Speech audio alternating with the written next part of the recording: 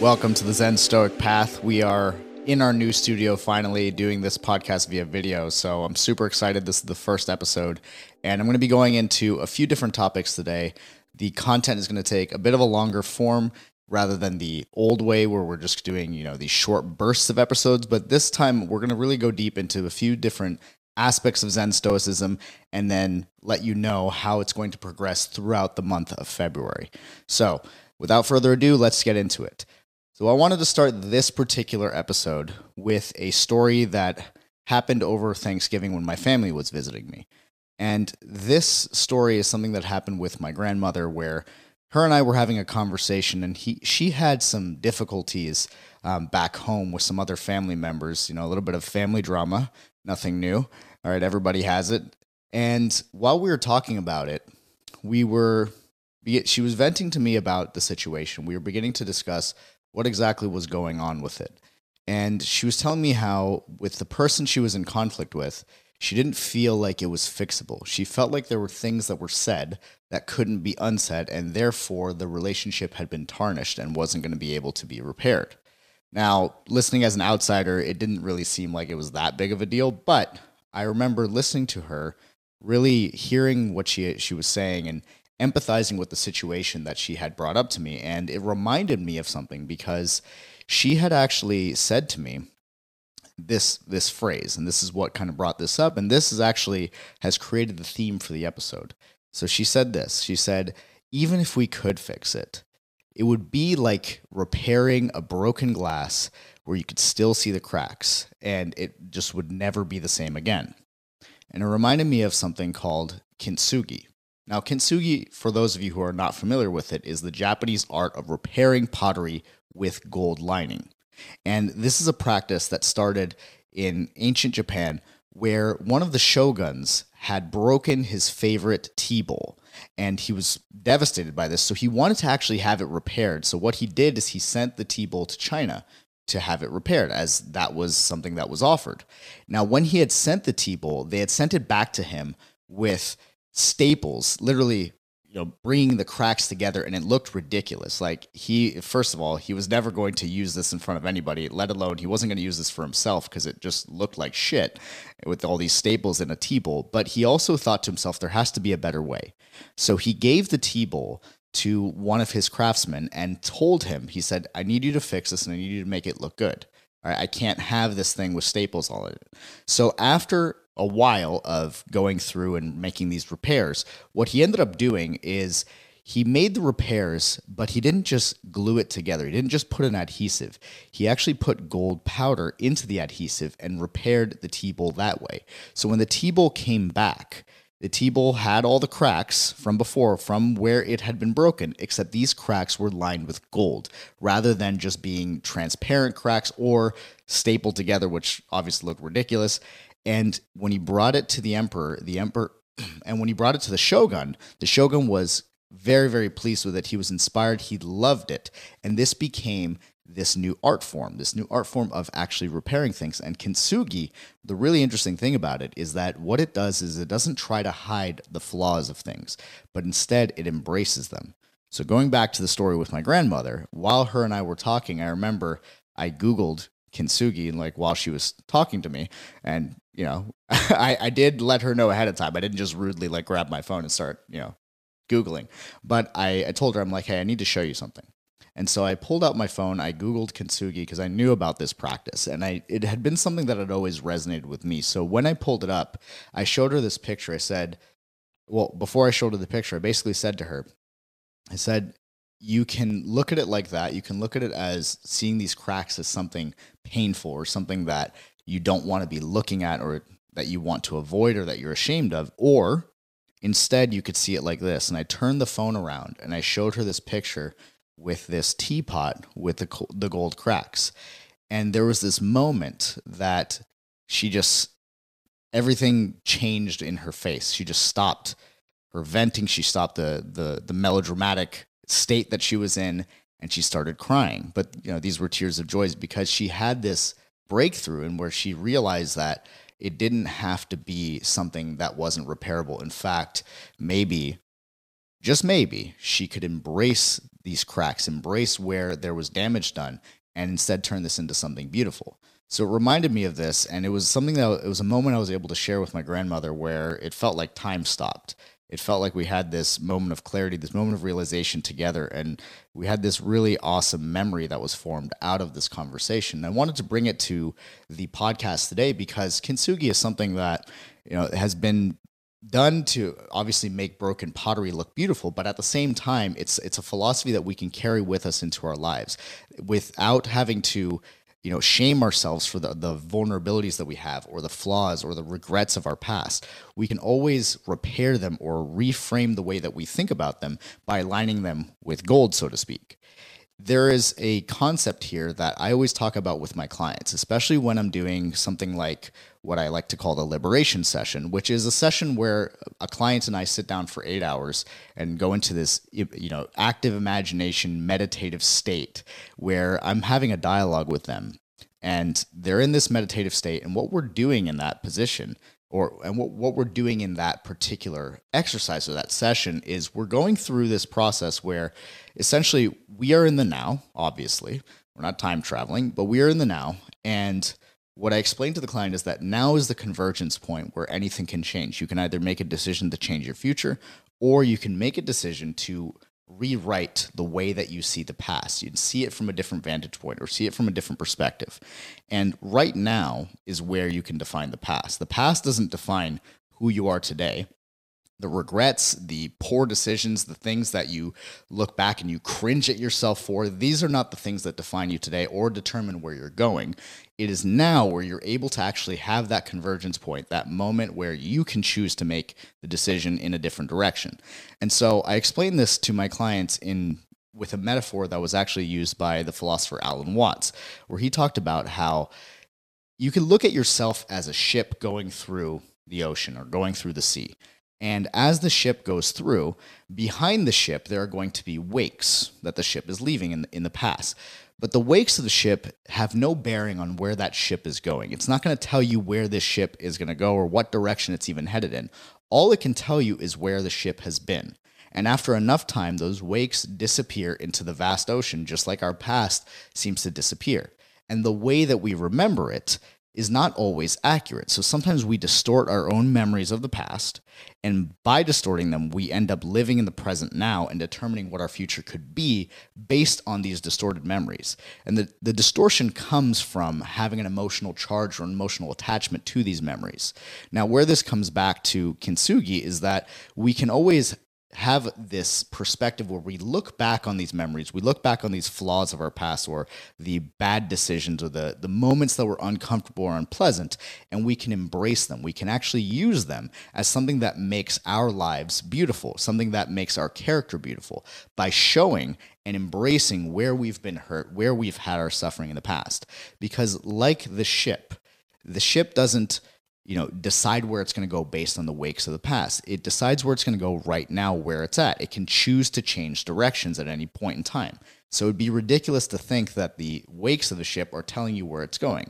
And bringing it back to what Alan Watts would say is it's like saying the tail wags the dog. It doesn't make any sense, right, to say that. The dog is wagging the tail. So what this is to say is that you can choose to define your past via your present. The present defines the past. The past doesn't define the present or define where the future is going.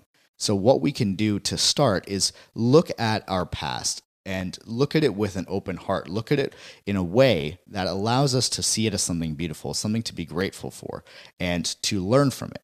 The thing is, when we look at things and we feel bad about them, we feel uncomfortable about what has happened.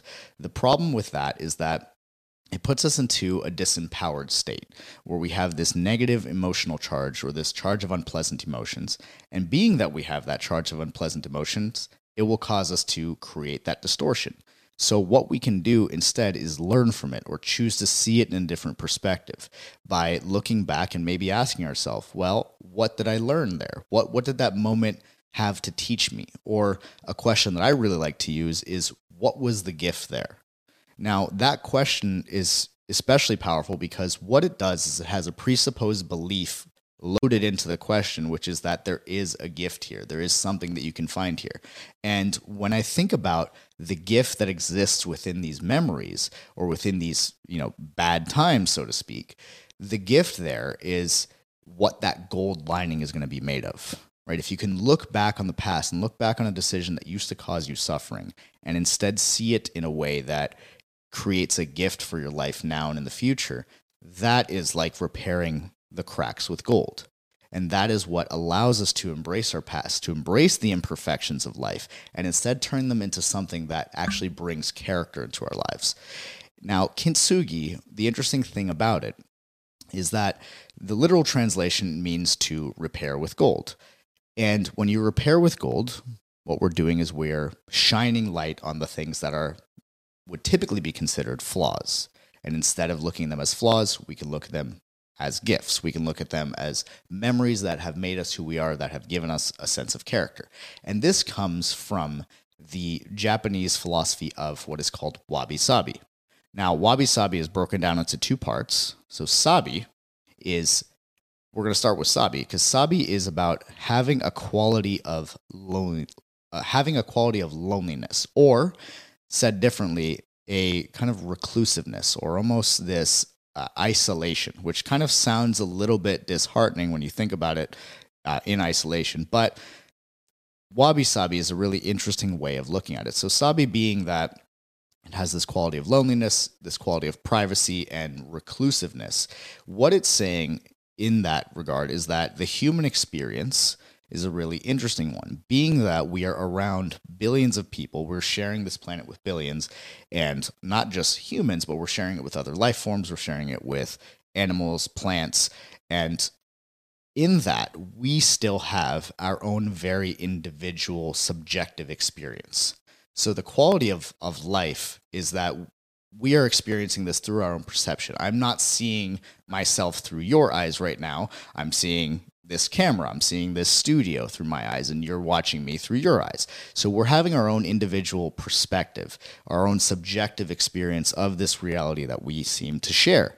And sabi is basically pointing to that. It's pointing to this individual reality where it's just you seeing through your own perception, experiencing your own memories, your own unique perspective. Now, wabi is this quality of unpretentiousness, of embracing imperfection. So wabi-sabi is embracing the imperfection of the individual experience. It is realizing that in this individual experience, you are not, it is realizing, I'll put it this way. The individual experience is one that, when we think about it from a Stoic view, it is a fragile and very temporary experience. When we talk about the whole concept of memento mori, which we've mentioned on several podcast episodes in the past, this is the quality of realizing that we are mortal, that we are going to die one day. And it's important for us to meditate on that mortality in order to put things into perspective. Now, bringing this back to wabi-sabi, it is the embrace of the individual, very temporary, very fragile experience. All right, as human beings, things that we love, people that we love, even ourselves, can be gone in a flash, right? From one moment to the next, it can be all taken away. And oftentimes we forget this when we start getting involved into trivial matters, when we start getting wrapped up in our past, let's say, right? Where instead of repairing it with gold, we're thinking back on why it was so horrible and why it made us, or blaming it for why it's making our suffering what it is today. But instead, we can look at the fragility of life. We can look at the temporary nature of life, its transience, as something that actually gives it meaning. And when I think of wabi-sabi, I think of this whole idea of people will often disenchant themselves or create a disillusionment of life by asking questions like, well, if life is just going to end, then what's the point? If none of what I do today is going to matter in 100 years or a million years or whatever weird frame of reference somebody wants to give it, then what does it matter? And it's very, to that, I always counter it with the question, is a song pointless just because the song ends? And the answer is no. In fact, the song actually has meaning because it ends, because it's in this temporary few minutes like a few minutes of a window, that you're actually able to listen to what the artist has composed. You don't see, I mean, I'm sure some people do it because you see these videos on YouTube and whatnot, but if you really love a song, it's much more pleasant and enjoyable to listen to just the song than the 10-hour loop on YouTube, right? That doesn't really have a lot of meaning, and that gets old really quickly. So when we think about the temporary nature of our lives, the imperfections of what life is, and the fact that it ends eventually, the fact that it's fragile, that it can be dashed at any moment, and we think about this subjective experience where sometimes we do really feel alone in what we're experiencing. When we think about all that, part of what gives it meaning and part of what makes it beautiful is the very fact that it is temporary, that it is imperfect. So when you're living a lifestyle of wabi-sabi, this whole idea is that you are embracing the imperfection and actually not looking down upon the imperfection, but instead of looking down upon the imperfection and kind of allowing it to make you miserable or allowing it to cause suffering and nihilism, instead of allowing it to do that, what you're doing with it is looking at it and saying, okay, because this is temporary, this is why it's beautiful.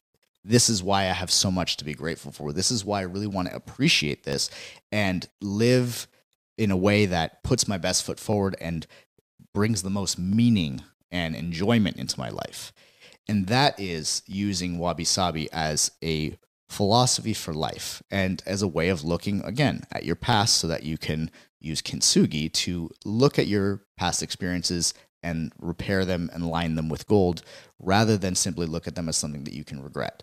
And a lot of people, they try to hide their flaws. They try to look at the flaws of others as a way of diverging attention away from themselves, or they try and repair it in a way where they're hiding, or they put a big elaborate thing covering up their vulnerabilities.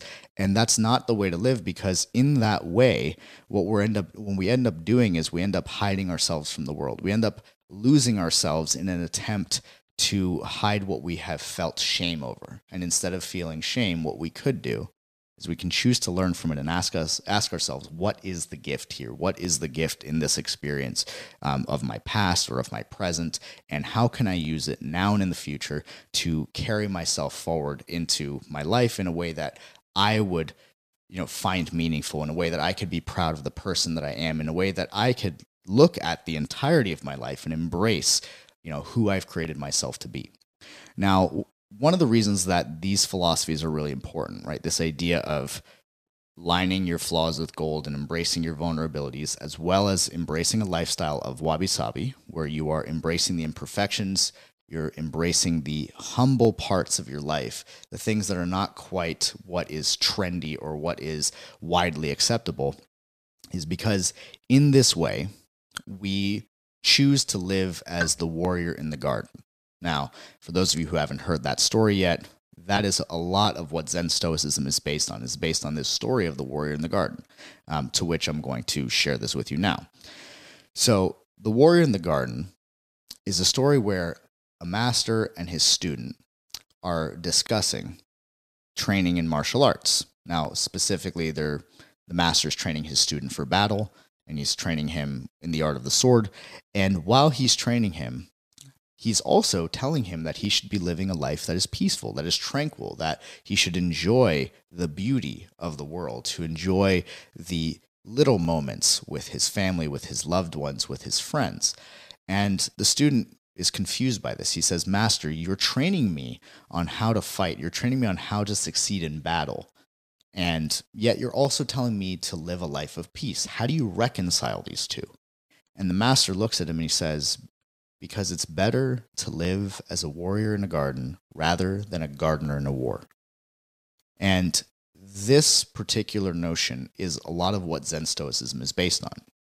Now, the thing is, when you think about this idea, many people, they will hear the warrior in the garden, and a lot of people will be drawn to the warrior part, the part that sounds cool, the part that makes you sound tough. And this is something actually that I used to look at it as. I always would leave out the second part, which is the garden.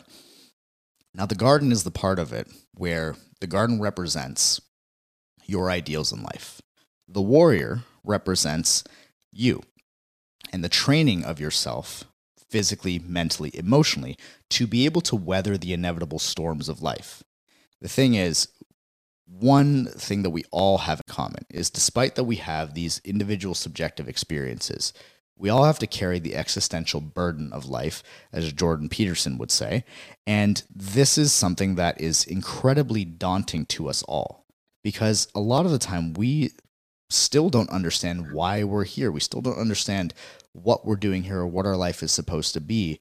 And at times we think we know, we think we have some certainty over it, but then at other times it seems to weigh down on us in an incredibly heavy way. And the way to combat that is to build ourselves up into a person that we would be proud of, a person that can handle these things, a person who is credible, who is pursuing a life of meaning. And that is what it means to be the warrior in the Warrior in the Garden phrasing. That warrior is you training yourself to be prepared for the inevitable battles and storms of life. Whereas the garden represents your ideals. It represents the beauty in your life, the things that you love, the things that you cherish, whether that's the people that you love in your life. It could be your hobbies and passions. It could be your work. It could be everything that you surround yourself with. You could look at the garden as the physical manifestation of your ideals, the things that you bring into your life as your surrounding environment. And that surrounding environment is a reflection of your internal world. So as the warrior in the garden, we train ourselves for the inevitable battles and storms while also being able to enjoy life as it is, to really take in all these experiences, to be grateful for them, to see the beauty in these experiences, and to not let ourselves become jaded by the very fact that life can be a sad or dismal thing sometimes, right? There is the temporary nature of life. Things end. It is impermanent. It is fragile. Like, we are not invincible. We can be hurt. We can be broken physically. Sometimes mentally and emotionally we can feel broken. The idea of being the warrior, though, is to build a system of thinking and being where you're not only intelligent, but also emotionally fit to deal with these things. And the whole idea of Zen Stoicism, the whole reason why it came to be, is for myself, in once upon a time feeling like the gardener in the war, feeling unprepared for the inevitable storms that life had brought my way. It began with my mother when she passed away when I was 7 years old. And we've talked about this in other episodes in the podcast, but if this is the first time that you're listening to this, this was my first experience of being the gardener in the war.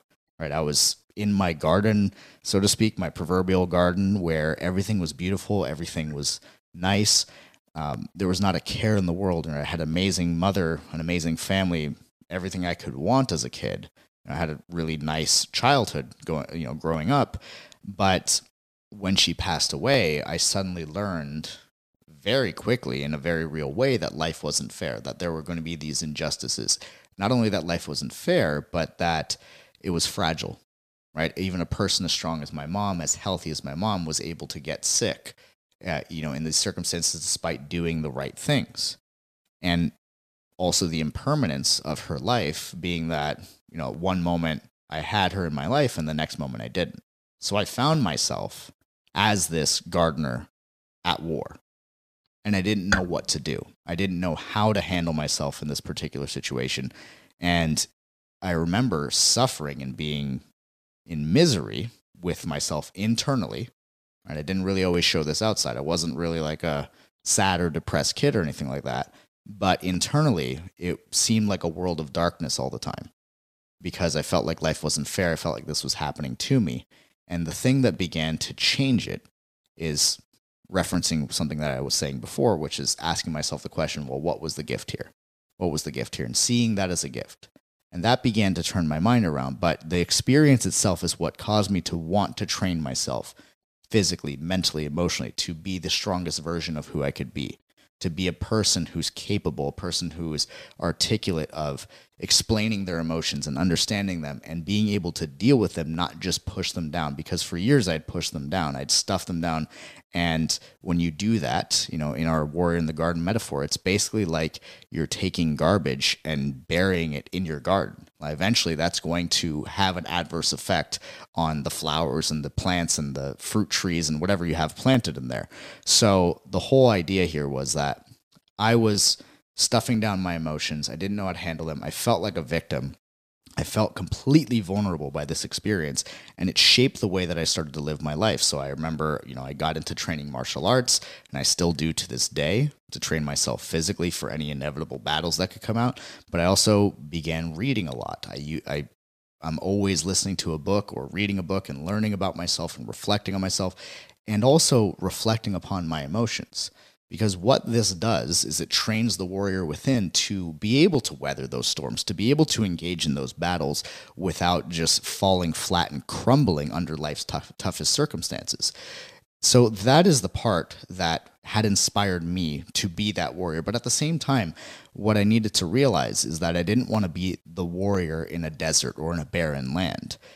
Part of sustaining that ability to keep going, to keep training, to keep holding, or to keep being able to bear the existential burden, is also having ideals or compelling visions for what you want to experience in life, things that really mean something to you. And having a compelling vision is key, because the warrior with nothing to fight for, with nothing to protect, simply begins to lose themselves in that. There is no purpose there. So what you do is you build your garden, you build your ideals with this, and you do so by thinking to yourself, what is most important to me in life? What do I care about most? Who do I love most? Who do I want to be spending my time with? And what do I want to be doing? And in that, you begin to build that garden. You begin to build that sense of ideals, that environment, while also knowing at the same time that at any moment in life, that can all be taken away.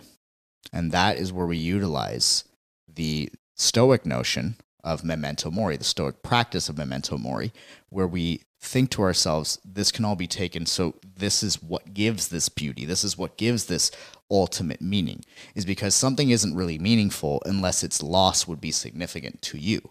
If its loss would be, just something that you could brush off, it's not very meaningful. Now, that's not to say that this is a negative or a bad thing, but this is to say that if you regard it as truly meaningful, it's important to remember that at any moment it can be lost. And the way that you train yourself to be able to deal with that loss is by consistently training your character, training that warrior within, examining your character, reflecting back on your decisions, your intentions, why you're doing certain things, and allowing yourself to learn. Because in this individual experience, it can be very difficult to learn from it all the time, because again, in the subjective individual view, the egoic view, it feels sometimes like everything is happening to us, and our emotions can catch us. Even though I practice this every single day, my emotions still grab a hold of me. My emotions will still take me down these weird paths that I need to explore and reflect upon, so that I don't get caught up in them, so that they don't destroy me. And thankfully, I've built this system of thinking through Zen Stoicism where I'm able to actually deal with that. So the thing that also helps to deal with that is understanding and viewing yourself not with a locked or limited identity. And this idea of limited identity would be the very thing that would basically take the warrior out. If your identity is limited, it makes it very difficult for yourself to be that warrior in the garden, because you start to be triggered and destroyed by very minute things that violate the narrative of yourself. So this idea of limited identity actually comes from a yogi named Sadhguru, who I'm a big fan of. And Sadhguru will talk about this idea of limited identity as being the root of all of our human conflict. And the fact that we think of ourselves as a single thing, right? If you attach a label to yourself and you identify with it, this could be anything, right? Your label could be, I view myself as this political affiliation, or I view myself as an angry person, or a depressed person, or an emotional person. And when you throw these labels upon yourself and you begin to identify with them, what you end up doing simultaneously is, by identifying with a specific thing, you simultaneously cut off a lot of other things that allow your being to be expansive in your experience of life. So for instance, if I view myself on one side of an argument, let's say I view myself, as a liberal or a conservative, then automatically the other side I'm viewing as wrong. I'm viewing it as against my identity. And to be a good liberal or conservative, I now have to hold opinions against the opposing party or the opposing viewpoint. And by doing so, now I've limited myself and I begin to close myself off. I begin to lose myself because I'm attaching to something that is not myself. And this particular lesson is something that I learned from not just Sadhguru with the idea of limited identity, but there is a Zen concept that was talked about by Thich Nhat Hanh, where he talks about how teaching is like a raft. Teaching is like a raft that brings you from one side of the river to the other. Once you get to the other side of the river, you don't carry the raft on your head. I'll explain this in a better way. He explained how the teaching or the method is more like a finger pointing at the moon. So this metaphor, the way that it breaks down is that the finger pointing at the moon, we could say, this is the identity, right? In this particular case, the identity points at the moon, and the moon represents the truth or the actual experience that you're trying to point to. If you get attached to the identity, then you start to concentrate on the finger. You forget about the moon entirely. We don't want to mistake the finger pointing at the moon for being the moon itself.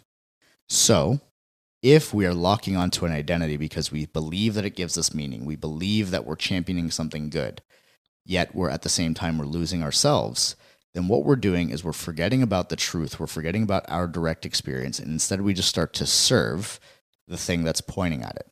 We get lost in the method rather than actually embracing the truth and the direct experience that life is, and the truth and direct experience of who we are. We are much more than anything that we could identify with. And having a total view of life, or an integral view of life, as we like to say when it comes to Zen Stoicism, is being able to realize that you are not just your emotions. You are not your past. You are not your political ideologies or even your religious ideologies. You're so much more than that. Sure, these things may be a part of you and they may be important to you, and that is completely fine. But they do not define the entire person that you are or could be.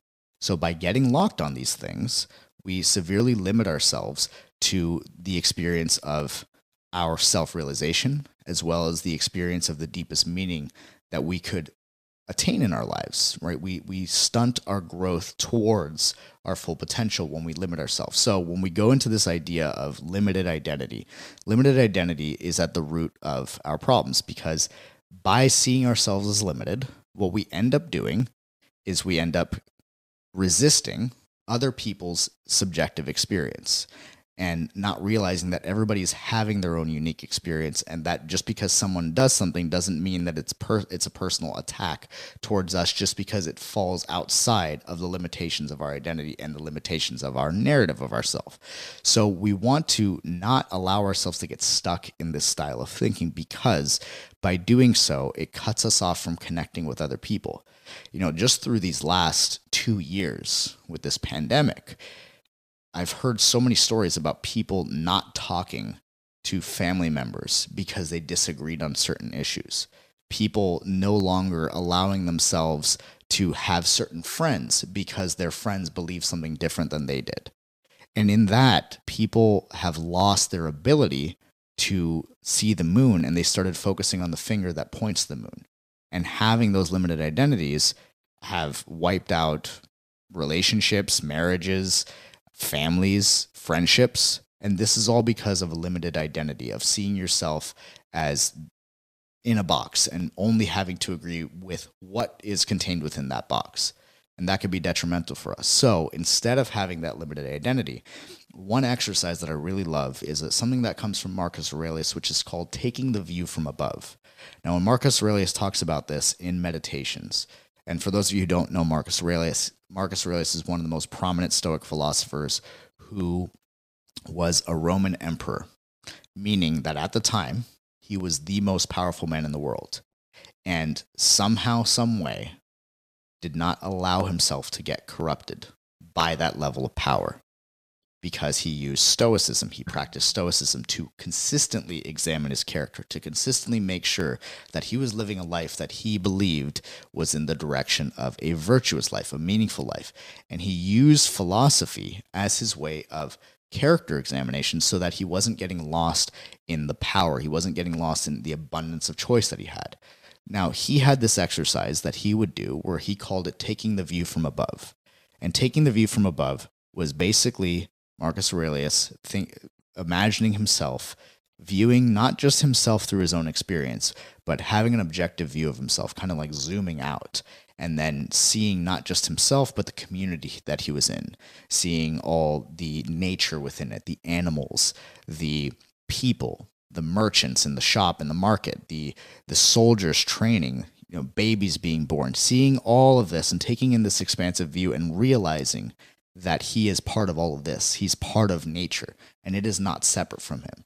So as human beings, we are made for each other. We are made to cooperate, and we are not separate from one another. And Marcus Aurelius would use this exercise called taking the view from above to expand his identity, not just from I am the Roman emperor and I get to decide, but that I am a human. I am a man. I choose to be a good man. I choose to be someone who is connected with the people around me. Because in this realization and in his reflections, Marcus Aurelius would consistently come back to this theme of, as human beings, our nature is cooperation. Our nature is to come together. So by taking this perspective consistently and by always examining and reflecting on his character, Marcus Aurelius was a seeker of wisdom. And as a seeker of wisdom, what he was doing was he was building a universal identity. He was not locking himself into a specific way of thinking just because he was the Roman emperor and because he had this power and he had this status in life. But he used philosophy, as Seneca would say, to scrape off of his faults rather than to rail against the faults of others. And with a limited identity, it's really easy for us to criticize others. It's really easy for us to use our intelligence and our intellect to cut others out and to judge other people based on what they might be going through, not realizing that as human beings, we all go through something similar. And this whole idea reminds me of this. One of my coaches one time made this distinction to me where he said it's really important to distinguish the difference between aloneness and loneliness. And loneliness happens when we have limited identity, because loneliness is viewing your subjective experience and thinking to yourself, I'm the only one who feels this way. I'm the only one going through this. No one understands. And it's starting to attach the experiences that you're having, the emotions that you're having, to your actual identity, to how you view yourself.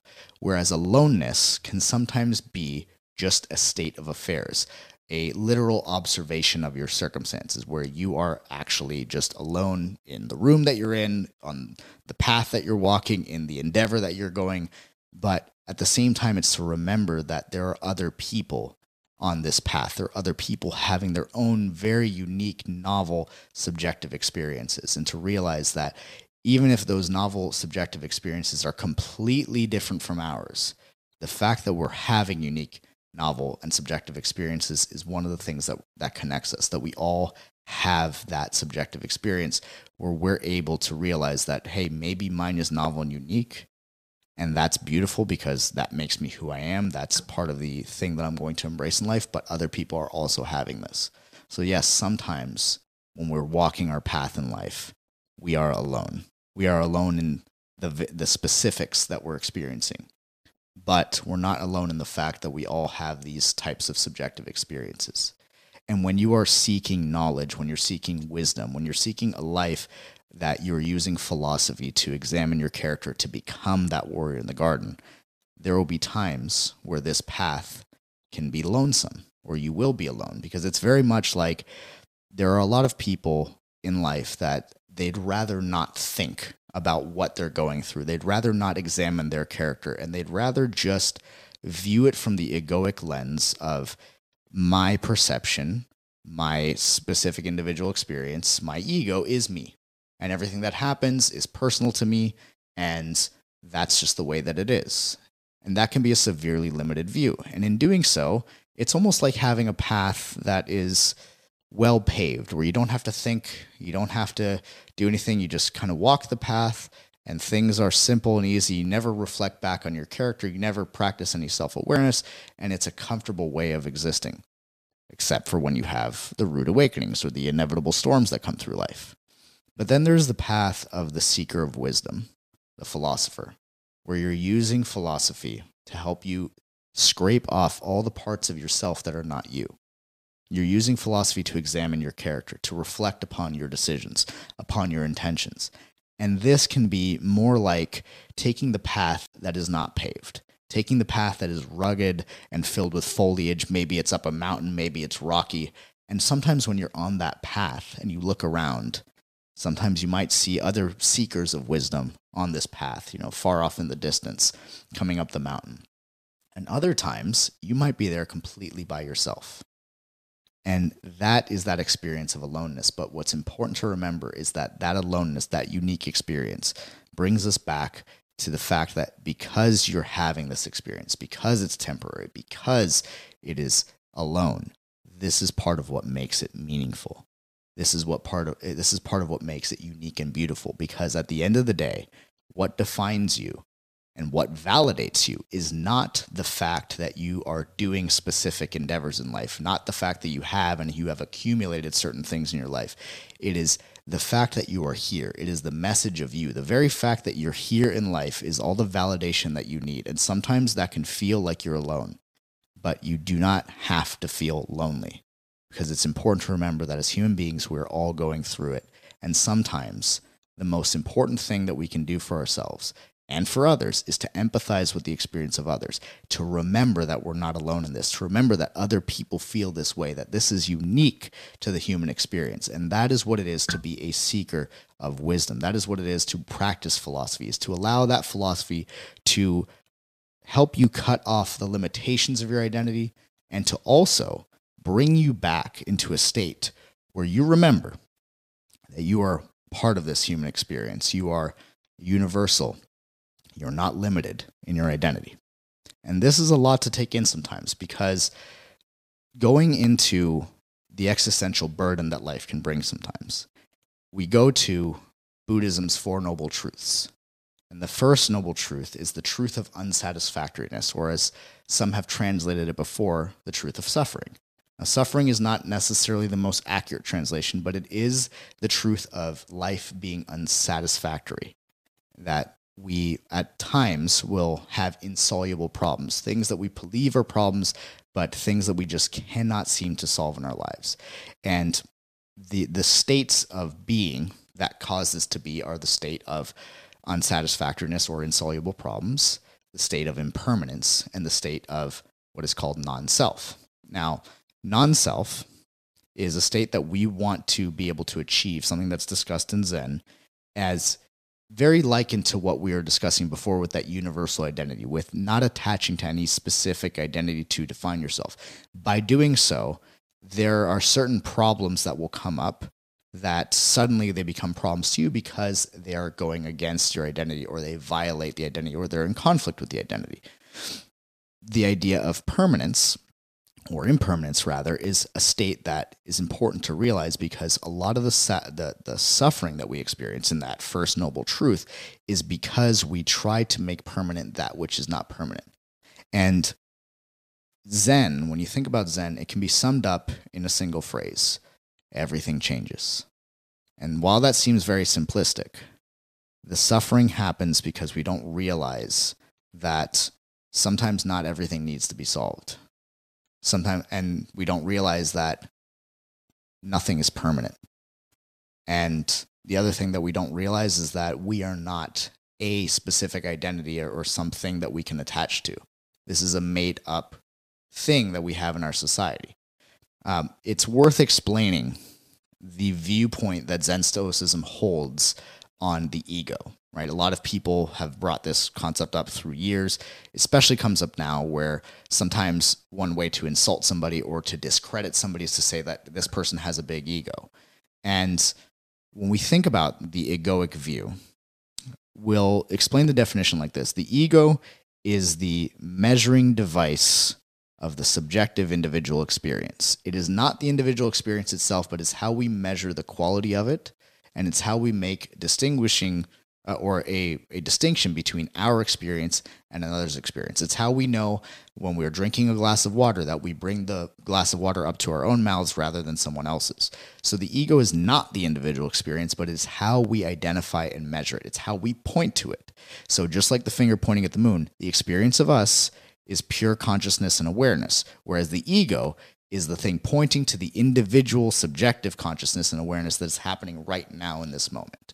So in order to create non-self, it is important to understand that. It is important to step back from the ego to be able to not have a limited or a restricted identity and to begin to have a universal identity. So using the view from above is one way of doing this. And in order to move through this without getting attached to things is to also realize that life is impermanent, and that impermanence is part of what makes it beautiful. So that's the first noble truth. It's the truth of suffering, or the truth of unsatisfactoriness. The second noble truth is that the root of suffering is that the root of suffering, and there's a few different translations of this, but the root of suffering is attachment, or said differently, it is clinging. And it's usually clinging to one of these three things. It's clinging to a problem that can't be solved, or it's clinging to permanence and trying to make something permanent when it's not, so it's attaching to it, or it's clinging to identity. It's clinging to a state of you or an idea of you that isn't really you. And that's part of why we use philosophy, is to scrape off the stuff that isn't you, to scrape off the stuff that you maybe have been identifying with, but doesn't actually define who you are. So that is the second noble truth, is that the root of all suffering, the root of unsatisfactoriness, is clinging to these things. The third noble truth is the truth of nirvana. Now, nirvana, people will hear that and they think, oh, that means enlightenment or something. And yes, nirvana is that state of enlightenment that people talk about. But what nirvana really means, and what it's translated as, is to blow out, to literally exhale, and to let go. So when we let go of that which we cling to, of that which we identify with, and we let it go and we let it just pass through us, that is when we begin to fall into this state of total presence here in the now. And that is what in Zen they call satori, this idea of sudden enlightenment. When you just let go of something, you have a moment that breaks all of these attachments, that breaks the clinging to the impermanent, that breaks the clinging to the insoluble problems, and that breaks the clinging to the limitations that you have maybe assumed over your identity. And the fourth noble truth is the path to the end of suffering, or the path to the end of unsatisfactoriness, which is the Eightfold Path. Now, in Buddhism, they call it the Eightfold Path. We have a Zen Stoic version. And in the next episode of the Zen Stoic Path, we're going to be discussing and breaking down our translation of the Eightfold Path, one that we brought into the modern age with modern examples. And we're going to be discussing what that means. And the Eightfold Path is a method of liberation. It's a way of liberation, that when the Buddha created the Eightfold Path, he created it not to be followed necessarily sequentially, but to be these aspects of life that we can incorporate at any moment, that we are able to tap into no matter what's going on. So we're going to be getting into that in the next episode. The Eightfold Path breaks down into three aggregates. The first aggregate is the aggregate of wisdom or understanding. The second aggregate is the aggregate of conduct or morality. And the third aggregate is the aggregate of meditation or concentration. So these are just different translations that have come up. But in the next in the next 3 episodes, we're going to be going through each of those and breaking them down piece by piece. So the next episode of the Zen Stoic Path, we're going to be going into the aggregate of wisdom and understanding, and how to have an integral view as well as integral intentions, where we'll be breaking down the 4 intentions and the 4 delusions of Zen Stoicism. So hope you enjoyed this episode.